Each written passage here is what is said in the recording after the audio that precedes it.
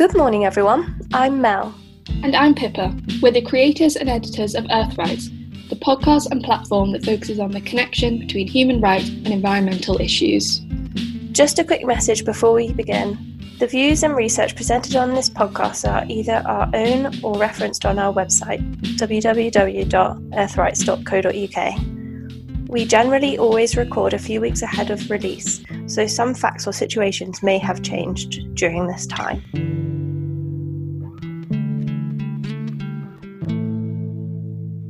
Hello! Welcome to episode 6 of Earthrights. Today we're going to be talking to Miles Rudgley about Ecuador and why it's at the mercy of rich Western nations and multinational corporations, and how this has specifically led to Ecuador being in a dilemma over choosing oil to survive or the rights of nature to save the planet and indigenous communities. Miles is currently working as a research associate at a small consultancy which focuses on environmental, social and governance issues in the UK. So first of all, Miles, can you tell us a little bit about your year abroad and what you saw in the Amazon? So I spent about just over a year in South America a couple of years ago, 9 months of which was to do a work placement for my year abroad as part of my university degree. So I went to Peru and I worked as a social enterprise coordinator for a UK charity based in Peru. And my job was basically to work with their 6 partner organizations, and we would work with them to try and build and generate sustainable sources of income so they could support themselves. So there's many social enterprise projects, including a leather workshop. They also had a manufacturer that supplied handicrafts and sold them to European markets as well as to the South American market. Then when I finished my placement, I had some time free, so I decided to do a bit of traveling, see a bit more of Peru and also South America as well. So I flew to Iquitos in the northern Peruvian Amazon, and I took a boat ride.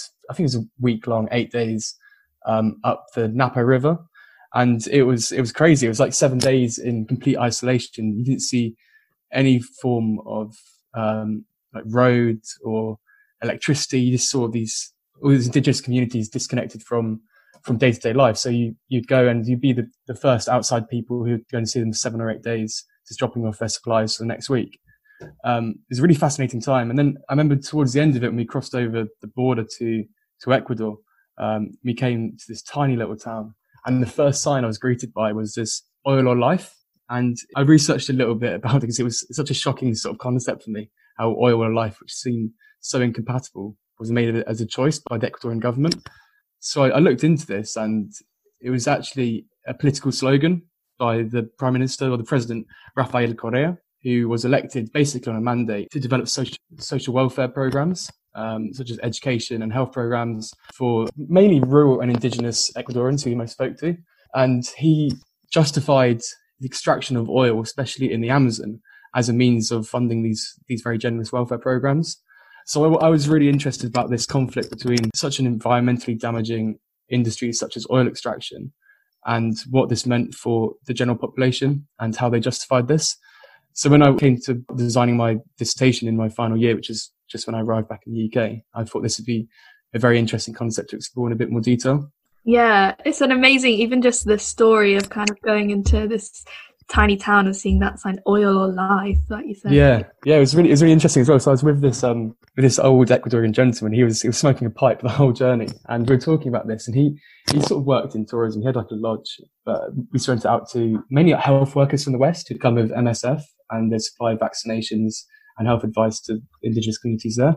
And he was saying that Yasuni National Park, which is the national park they're located in, is one of the most biodiverse regions on the planet. But then still, the Ecuadorian government decided to basically just bulldoze it across and set up loads of oil rigging drills, and starting extracting oil, which had runaway consequences for the environment and the people who lived there as well. So it was such a conflict between the two things. Yeah. So if we just take things back and just look at Ecuador for a moment. Yeah. So Ecuador is situated south of Colombia and west of Peru and has a population of around 17 million. It has a kind of very deep and convoluted history, but fundamentally it used to be the home of a variety of indigenous groups which were part of the Inca Empire during the 1400s. However, Spain conquered these indigenous territories in the 1500s, and the European diseases that they brought over killed many of these native people, and others were made to work for the Spaniards. But the people gained independence in the early 1800s, and in 1830 they formed their own republic, the Republic of Ecuador.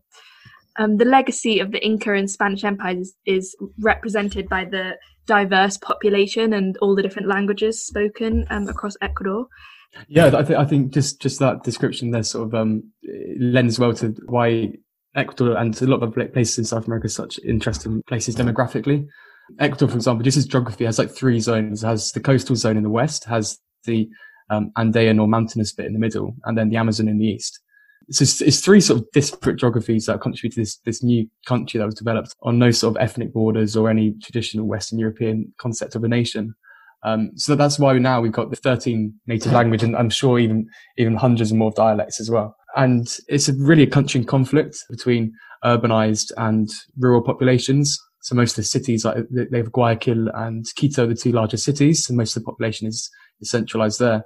So you can imagine a lot of the politics is centralized and targeted to those two cities as well.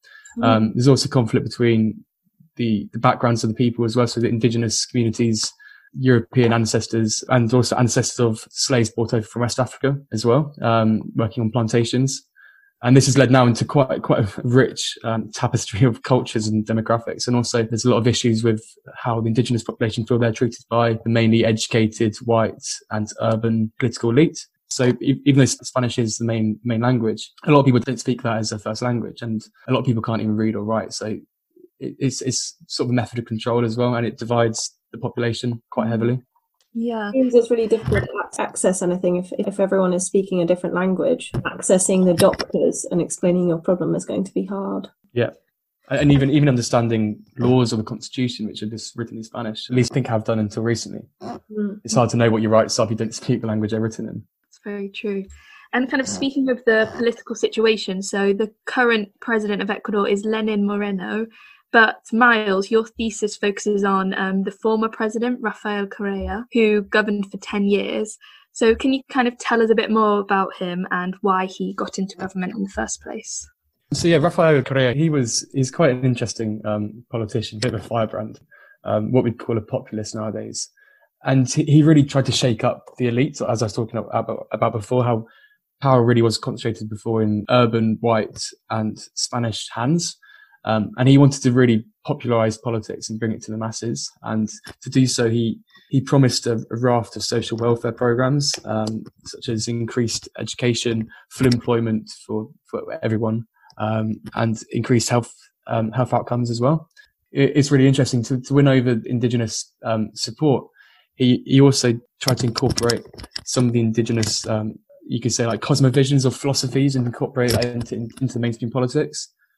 So he promised a new constitution which built in the rights of nature, and also this indigenous concept called Sumak Kawsay, and also extracted to form Buen Vivir. And this is based on indigenous philosophies that humans should exist in harmony with their enlarged environment, rather than they should use the environment, or Pachamama as they call it in South America, as property or as a resource. Okay. And the purpose of him really incorporating this was to try and build respect with indigenous population. And he won on a landslide. And it was mainly because of his concentration of power with those historically marginalized by the political process in Ecuador that brought him to power and made him so popular. When you were saying about Sumak Kawsay and Buen Vivir, are they essentially the same thing? It's interesting. So Buen Vivir is sort of the catch-all umbrella term that academics, especially in the West, also in South America as well, have applied to loads of different philosophies, loads of different worldviews. And in South America, they call them cosmovisions, which are basically a community's outlook of life, how they consider themselves related to other people, how they consider themselves their place in society. So the Quechua, which are a indigenous tribe in Ecuador, they called their worldview Sumak Kawsay, and that's the prevailing culture in indigenous Ecuador. But you have also other communities and tribes and groups using different terms for it as well. For example, the Mapuche in the south of South America, who have the same sort of concept but different language as well. So Buen Vivir is sort of a distillation of all these disparate philosophies into one. Okay.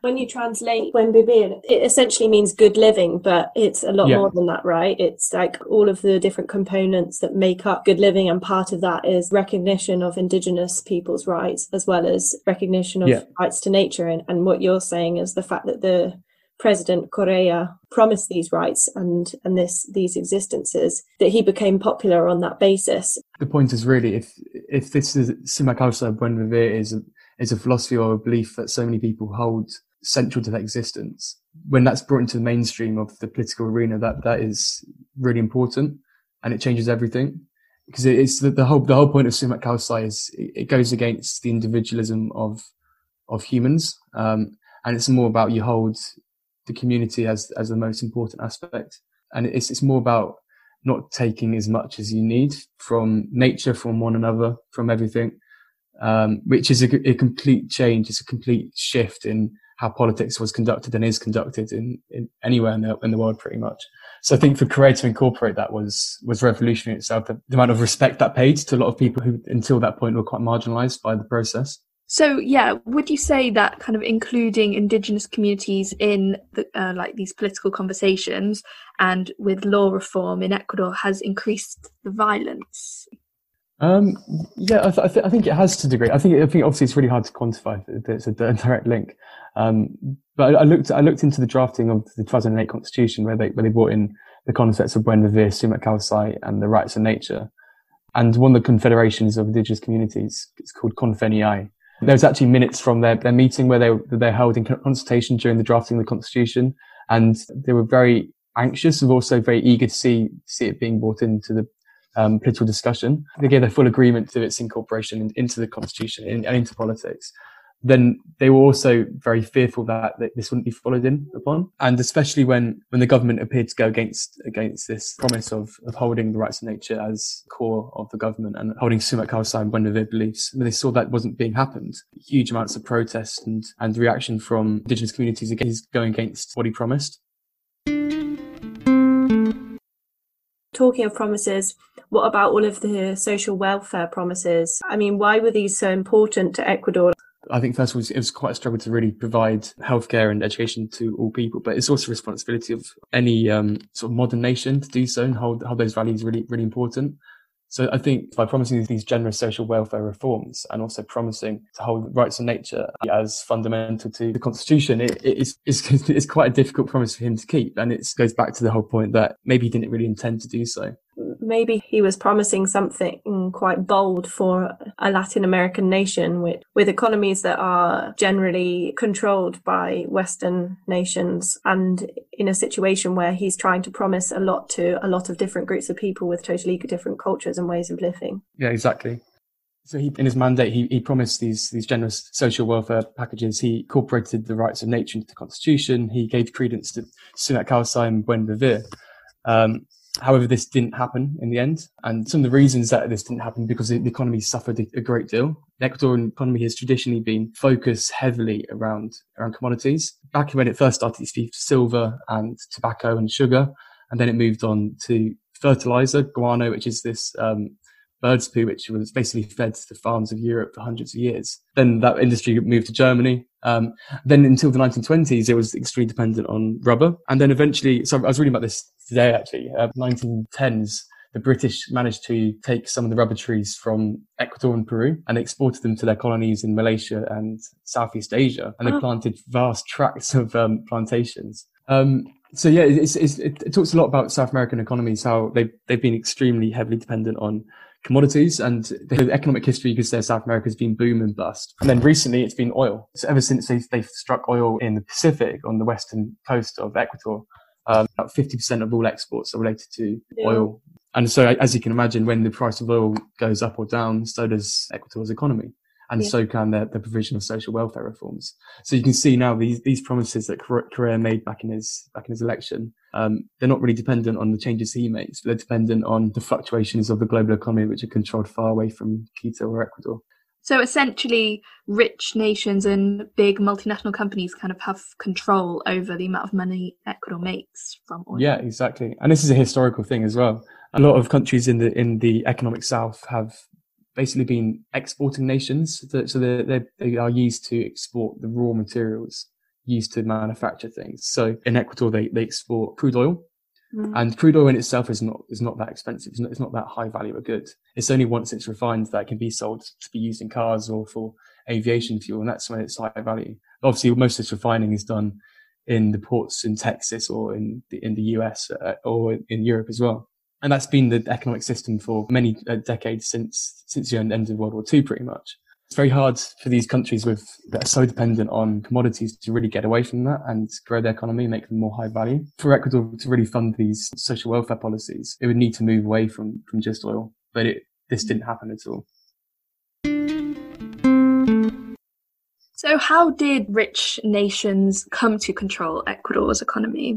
I think that's a good question. I probably couldn't really answer this, but so as I've spoken already a little bit about the whole idea of these exporting nations, especially poorer nations with huge landmass, and it's rooted in like the colonial history, really, where Spain came in, basically wiped out the population, imported slaves, and ever since then, the whole infrastructure and economic setup is related to commodity extraction, and this is labelled as like the Dutch disease in the sense that I think the Dutch in the 1940s or 50s, their economy was in a really sorry state. They had a big flood in the early 50s. And then they discovered a huge natural gas field, I think in Groningen it's called or something. And then their economy became so tied to natural gas that the rest of their economic matrix and infrastructure was so neglected. And their whole society and economy became so dependent on the fluctuations of that commodity that it was really trapped. And in order to get out, they have to invest in other industries. But I think that relates especially to Ecuador, because as a commodity-based economy since its inception, it's always been so dependent on the prices that have been controlled by the Western finance system. Also, after World War II, they set up the Atlantic Charter and the Washington Consensus, which basically rigged the whole financial system in the favour of the victors of World War II, the US and the UK. So they set up the IMF and the World Bank. And the IMF and the World Bank, their conditions for any sort of debt or any sort of bailout for a sovereign country was to impose certain conditions, and that was privatise industry and also fix your exchange rate to the money markets. So in terms of privatising industry, that basically opened up all these economies to the big corporate giants of the US and Western Europe, meaning that most of the money and the raw materials are funneled out of the country to be manufactured into higher value goods in the developed world. This kind of situation happened with Cuba, but I think it's quite typical of Central and Southern American states that by being so dependent on one thing, and that now in the last 100 years, they have no way of controlling the profit of their country. So they're just at the mercy of entirely different systems and entirely different cultures. And so a bit like how we were talking with Curtis the other day about the idea of everything being based on growth, the fact that the IMF and the World Bank were set up by the victorious nations, i.e. US and UK, means that their whole basis of existence is on growth and capitalism, which for other nations in South America, for example, doesn't fit. It doesn't fit their basis. Yeah, no, we were talking about Buen Revere earlier, and the two differences, the real confrontation between Western and South American philosophies is the whole Western ideal, the whole approach to economy is the unrestricted accumulation of capital until you're as rich as possible. This is not how society was constructed in South America at all. It's more about living harmoniously with nature and with one another. And to even compete on economic terms with these Western corporate giants is impossible. And I think the whole idea of why Buen Revere was so attractive to Ecuadorian voters was to really try and democratize opportunity in South America, to give people the chance to control their own resources and use it within their own means instead of someone else's means.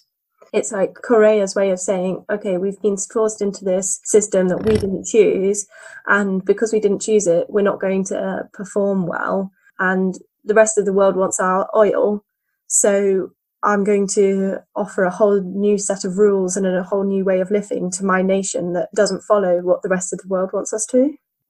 So this means that Correa was particularly focusing on Ecuador's development and the way he wanted it to develop, and the way the diverse population of Ecuador, how they all wanted to develop. And what you're explaining about the whole international system of money and the ideas of capitalism behind that system means that Ecuador's growth and development was controlled by other people and other factors. Yeah, what we're suggesting as well is how linked the economy and fortune and economic success of Ecuador is to oil and to the price of oil in particular. So by using this whole belief system of Buen Vivir, which is all about where growth is not the most important thing, it's more about peaceful coexistence of humankind with nature. That is what a successful society should be based on, not high GDP numbers or growth per se. So by incorporating that into the constitution, that's what all political decisions and all economic decisions should be based upon. And he created several national development plans for every 4-year periods. And it's interesting just the tone of his argument throughout. At first, he does not tie economic growth to oil at all. Then that changes year by year as the oil price changes. He also set up this really interesting scheme. I think I'll go into it. We talk about it later in the episode. When they found huge reserves of oil in the Amazon in Usuni, where I did my travels a couple of years ago, he decided to try. he decided to try and instead of digging up the oil, which is against the rights of nature or against the quite vulnerable social communities that live in that area, he decided to try and sell the right to keep the oil underground to the international market. To set up this initiative, I think the total value was something like $1.4 billion or something like that. And if he got enough money to cover half the price of all the oil underground, he would not dig that up. I think after 6 years, he very loudly shut down the scheme because they raised $13 million. And this is despite all the Western promises that, this is such a great idea. It's revolutionary. We've got these new agreements and targets to keep global emissions down as much as possible. But when it came to it, they were so unprepared to invest any money to actually keep polluting substance underground. And I think one of the only donors was Leonardo DiCaprio.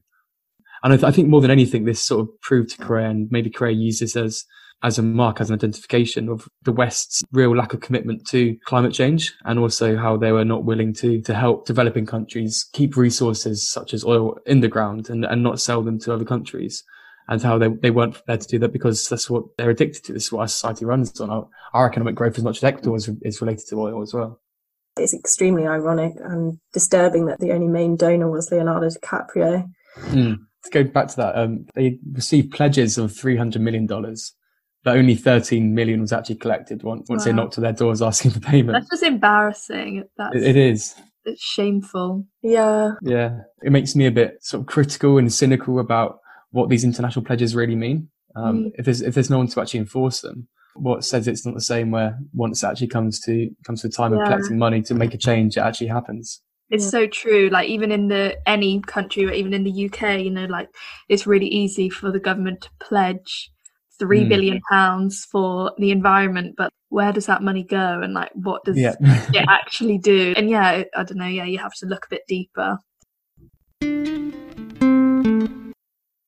You draw on some big criticisms of Correa's plan, but I mean, he was able to make this initiative and all of these things, and it's all on the basis of Buen Vivir.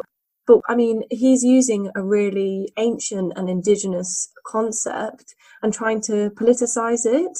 So was it open to manipulation, or like how is he using this idea? Yeah, I think the idea of Buen Vivir is so ripe and easily manipulated and appropriated by any politician wanting to use it, because it's not meant to be a policy. It's never pretended to be a policy. It's more of a description of how things should be and how society should live, rather than a prescription. That means as soon as Correa actually incorporated it and based all political and development decisions on Buen Vivir, what does Buen Vivir actually mean in that context? Does he use that as the most important thing when determining an economic policy? No, and he actually gave him the right to veto in a lot of cases. So I think first of all, how it lacked any sort of detail or practical substance means for a politician, it's very easy to then turn it around to their advantage. And for me, it felt more like as a way to garner support amongst the indigenous community for votes rather than any sort of meaningful change. And when put into practice, you can see that Buen Vivir was not the basis for decisions. When he did decide to go and extract oil from the Amazon, it clearly was not in the name of Buen Vivir. It was in the name of getting tax money and benefiting the lives of those living far away from the Amazon. So I think the whole idea of how Buen Vivir is not a policy in the first place, and how it's been used as a policy, it means it's very easy for him to use that. Do you think this is the reason why the plan failed? First of all, the plan was so lacking of detail as well. It didn't say when Buen Vivir should be achieved or by what means. So it meant the timeline was not demonstrated at all. So Correa, for example, in this case, he actually said that in order to achieve a society that lives under the concept of Buen Vivir, you must first use nature and extract resources to fund that development. And in order to reach a society in Buen Vivir, you need to dig up the oil. That was his choice. That was his stark compromise. And that's where that billboard I was talking about earlier in the Amazon was oil or life. You either choose a life where you have generous health packages and education for everyone. But in order to do so, you need to fund that. And the way to do that is through oil. Yeah. So in the National Development Plan I was talking about earlier, he was talking about how in the short term they would base the economic development on the extraction of oil in the Amazon. But in the long term, they would hope to try and diversify the economic matrix and to include more sustainable forms of business. So, for example, ecotourism, that was one of the mainstays of the development plan. But the thing is, like, if you look at most societies that are oil producers, it's very hard to actually get away from oil when it's such a profitable enterprise. And I think that was a problem. So it's really the short term use of oil to create a society that in the long term is Buen Vivir. That was his overall promise. So you kind of end up with this conflict between the two, where it's like digging up oil is an excuse for funding a more equal society, but as you say, in the long term, you're destroying nature, contributing to climate change, just like destroying communities. Yeah, exactly. And the most contradictory thing is that Buen Vivir, which comes from Sumac Causa, which is an indigenous belief, the whole of the Amazon is indigenous communities, and they're the ones who created and believed in Buen Vivir and Sumac Causa. So it's quite damning and quite sad how they are the societies who are most affected by this short-termism approach, digging up oil to fund these social welfare programs. And they're the ones most affected by oil extractivism, and they're the ones who actually believe in Sumac Causa. I guess fundamentally, Correa manipulated the meaning of Buen Vivir as an excuse to extract oil. How did he do this? What was the process? I think at the start, it was the whole ITT Block 43 initiative where he would try and fund the program to keep oil in the ground. He realized that wouldn't work. So then he started to have this short-term approach of where he would use oil extraction as a short-term means to create wealth and then to reinvest in other forms. So he talks about in one of the development plans in ecotourism in the Amazon. And then that changes again, and then it relies on mega projects to cover the difference instead. And that was basically involving the Chinese and the Chinese political machine to invest in big hydroelectric power stations. One of them I looked at, one of the HEP stations they had in the Andes, they actually brought in all the workers from China. The Chinese owned the biggest stake in the plant afterwards. And none of the funds really benefited on any of Ecuadorian society. So it's seeing throughout his time in charge, he changes the centrality of nature to his economic plans, every single plan he submits. I think all of this highlights, I used to sort of have a quite, narrow-minded view of the climate crisis and think, well, basically it's simple, stop investing in oil and start investing in renewables. But the more I learn, the more I realise just how complex it is, because as we kind of understand from all of this, even with the best intentions, societies are built, the very way we live is structured around oil, and our economies depend on it so much. So it is just the challenge is so huge to kind of move away from this. Yeah, and oil is a really important earner for a lot of developing countries. If the West no longer buys oil, instead it produces energy from solar or wind turbines in their own country, then I don't know. I wonder how some of these economies will be funded and what will happen in terms of their development afterwards. Mm-hmm. And also, I guess, as you're saying, with the Chinese investment, it means that actually Ecuador is losing some of their land. And sovereignty, exactly. Correa has tried loads of these different plans and different ideas, but in 2008, he passed this very revolutionary constitution that codified the rights of nature. So I just wondered if you could expand a little bit on that. Yeah, so for a country like Ecuador to be one of the first proponents of actually codifying the rights of nature in the constitution is admirable and amazing. And the constitution, so it puts nature as central, Pachamama as essential, as the foundation of the constitution and politics in Ecuador. And it basically says that anyone can sue on behalf of nature in a court of law. So the first step of that process was to really say that nature is no longer a property. And then after that, any damage caused to it by any human activity could be sued for in a court of law. Ironic, given that they're selling off parts of the Amazon. Yeah, exactly. How do you justify that? But it's really interesting though, but who is the person who sues on behalf of nature? So if the Constitution says that it gives the right for anyone to sue on behalf of nature, it still does not mean that nature is immediately protected by the law. Yeah, so you have the climate campaigner versus trillion-dollar oil company. And also, it requires people to have a vested interest in suing on behalf of nature. And often people would only have a vested interest if they'd lost livestock. I don't know, I do find it pretty disconcerting that such a noble cause is getting lost, as it were. I wonder what you think in this concept of rights of nature and enshrining them in its constitution. This is one of the first places that has ever done that, but do you think this model can be used by other nations around the world, or do you think in its current form it wouldn't work to do that? Yeah, I think it's really hard to say, really. I think as the world is changing, and we're seeing quite a lot recently, especially in the UK, how attitude and politics is really shifting about how we view nature in today's society. So I think in a country like Ecuador, it's really difficult to expect there to be the institutions in place. Also, the pro bono legal centres, for example, that will sue on behalf of nature when there's no immediate financial consequence of it.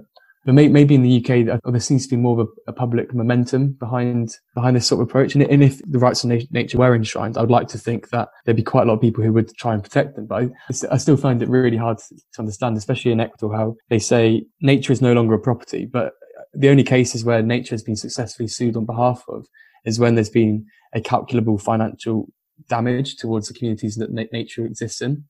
Yeah, I mean, also what always concerns me is that, as you've been stating this whole time, the Amazon, let's take the Amazon as the main example, is home to many indigenous communities. Now, how on earth is an indigenous community going to be able to sue for the rights of nature and support nature when it doesn't speak the language of the court? The court system might even be corrupt. And also they don't actually understand the concept of sorting disputes out in this way. And I think that's really, it can put up a huge barrier for any change to happen when actually, as you've said, the whole concept of Buen Vivir exists because of them in the first place. So the fact that they can't even access the court to fight on its behalf is ironic. Yeah. I think it's a great idea, but it's so difficult to implement. And I'm not an expert at all in how legal systems really work, but it seems like a huge paradigm shift in how the law would work, where you can have a non-living entity being a legal subject. And how do you motivate people to sue on their behalf? I find that hard to understand. Yeah, I guess it's kind of like, can you really take humans out of the picture? Like you're saying, Mel, fundamentally it's if there's a cost like livestock or where people live, but it's like, does the nature have an independent right beyond our human value of it? Yeah, well said. In your thesis, you explain how Buen Vivir has been nothing more than a lip service to appease indigenous and social groups in Ecuador. So how is this the case? And I think we've sort of touched on it a little bit about, so the whole idea of Sumak Casa and Buen Vivir is really an old and indigenous worldview. And the way I cynically described it, how I think Rafael Correa used it as a way to try and attract indigenous support in order to win an election against a traditionally quite different demographic. And when then later he then goes against this and starts oil platforms in extremely environmentally and socially sensitive area of the world, it really goes against exactly the reasons of Buen Vivir and Sumak Kawsay, and especially for the communities who voted him in on the mandate of protecting their rights as part of Buen Vivir. It's a huge contradiction. And also even most of these social welfare policies he promised to Ecuador weren't really seen in remote communities in the Amazon at all. Again, it just funneled profits out of the Amazon into the more urbanized parts of Western Ecuador. So the whole idea of oil or life, as we've been talking throughout this podcast, it's a bit of a lie. It's disingenuous. It isn't really based on fact. It's a political slogan. Oil extraction in the end has resulted in huge damage It's caused long-lasting health problems. It's decimated communities. So communities where there's many languages, as we spoke before, they've actually lost ancient languages recently because roads are built into the northeastern Amazon of Ecuador, and eventually communities just disappear because they get employed by the oil companies, and then they move to the cities, and it changes thousands of years of culture overnight. Yeah. And also in terms of their local economies, which are based on agriculture and fishing, these are affected by the pollution and also the noise created by these new oil platforms as well. So again, this goes back to the whole point that the whole idea of oil versus life is a big choice, and it's life for the rich. It's life for the people who really enjoy from the taxes generated by oil, but it's not life for these socially sensitive groups in the Amazon. Yeah, and I guess I remember reading in your thesis about the fact that Correa had promised the indigenous communities a right to veto. So essentially that would be that they could stop oil extraction or something like that happening when the government consulted with them. But that was actually removed, wasn't it, from the constitution during its redrafting, which annoyingly means that the government and multinational companies can essentially just stroll in and continue extracting oil. So you've just completely defeated the whole purpose. Yeah, exactly. What is the significance of Yasuni land to Ecuador and, like, more broadly, the Amazon to the rest of the world? Yeah, so I think just to answer the first bit, like Yasuni is an amazingly rich area in terms of biodiversity. It's actually been recognised by UNESCO as being one of the biodiversity hotspots in the world. It contains numerous species of trees, of plants, of animals, and also of cultures as well. And this is interesting as well. In the constitution, for many years, Ecuador has enshrined this area of Yasuni called as an intangible zone of the Tigari and Taramani tribes. And these are two tribes which have basically been uncontacted for many years. And in the constitution, they said they actually marked out on the coordinates, no one can step in and change anything in these zones. These are exclusively for the Tigari and the Taramani. So this means that no one can go there, no one can go there for oil drilling, no one can go there for fishing, no one can go there for tourism or any sort of economic activity. But then when the oil bids happened, so they basically divided the northeastern Amazon of Ecuador into blocks. So I looked at one particular block, which is block 43, and they sell this into an international auction to oil producers. When I looked at the boundaries they sold for block 43, it actually encroached in this intangible zone. So it went against his constitutional promise, which wasn't even the one he promised, but it's been in the constitution for many years. So it was encroaching on this zone where indigenous tribes had never actually been in touch with the outside world. Yeah, exactly. And they've been protected in there, I think, since the 1970s. And there's actually a huge overlap between the zone that's been sold to an American and Ecuadorian consortium as an oil extractor, and this cultural zone which has been recognised for both its social diversity and biodiversity. So it even goes against not what UNESCO say about Yasuni being a delicate ecosystem, but also about what Ecuador itself recognises as being a intangible area, an area so important for Ecuador's culture that it shouldn't be encroached upon even by the Ecuadorian government itself.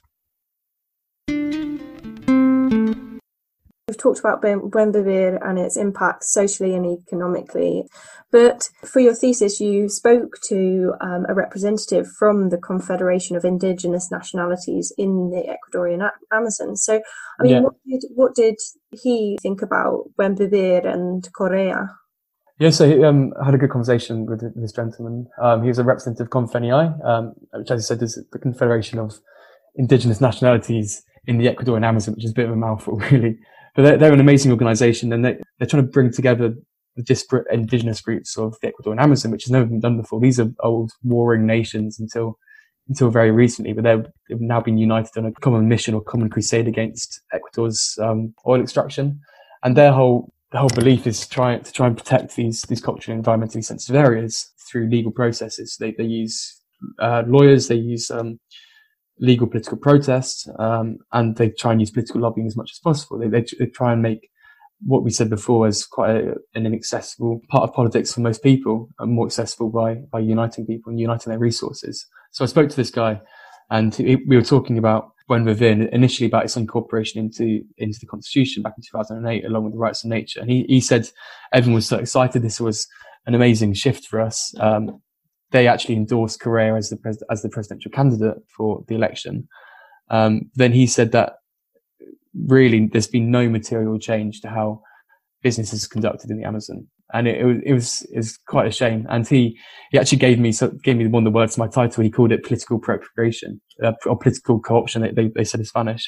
So they actually recognise this is the lie and his contradiction in using Buen Vivir in a way to get support with indigenous communities, and then really throw it back in their face and use it as an excuse to dig up more oil in the Amazon.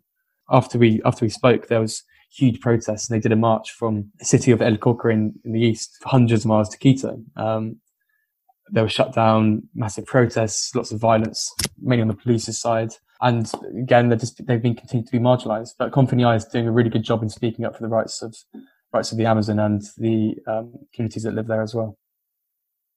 So just to kind of bring this episode to a close, do you think that the coronavirus pandemic poses a change in Ecuador with, oil demand has decreased and, renewable energy is now officially cheaper than oil and these kind of things? Do you think there's a chance for them to diversify their economy?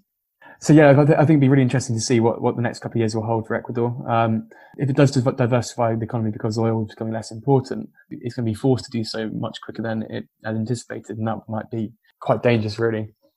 Another thing they're really relying on, we touched on before, these national development plans, where they saw the long-term future was using ecotourism as a way of getting new funds to the Amazon and then opening up the economy there.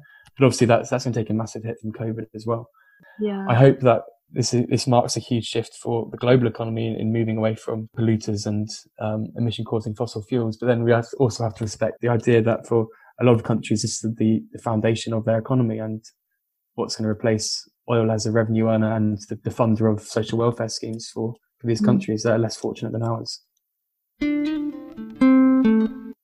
Unfortunately, due to a few technical difficulties, some of what Miles said at the end got lost, but I really wanted to make sure that what Miles said could still be heard. He said he was worried.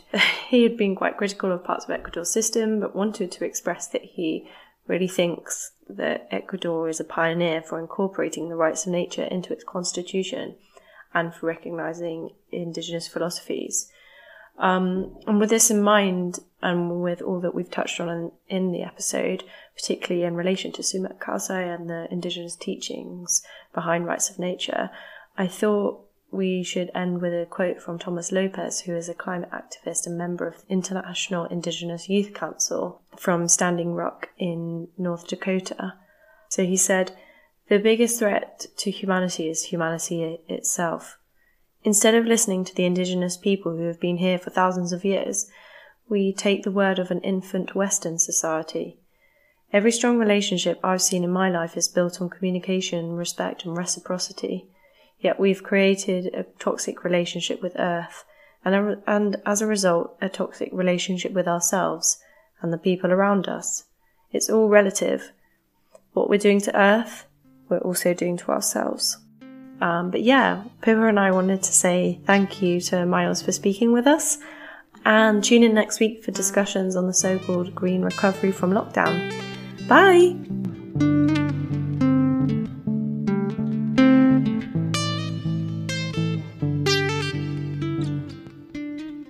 If you are interested or concerned by any of the issues raised during this podcast, then please get in touch at contact@earthrights.co.uk or visit our website www.earthrights.co.uk. You can find full recordings of all of the episodes on most podcast platforms or on the Earthrights website, referenced in the show notes. We host a blog on there too, as well as recommendations and other information. Please also join in on the journey by following our Twitter and Instagram accounts @earthrights_. If you would like to be involved in an episode of the Earthrights podcast, then please also get in touch. This Earthrights podcast was hosted, produced and edited by us. Music and sounds were specially made for Earthrights by the Mowgli Wild Boys, who are currently recording a new LP at Circuit Studios in Nottingham. Please follow their Instagram and Facebook at Mowgli Wild Boys.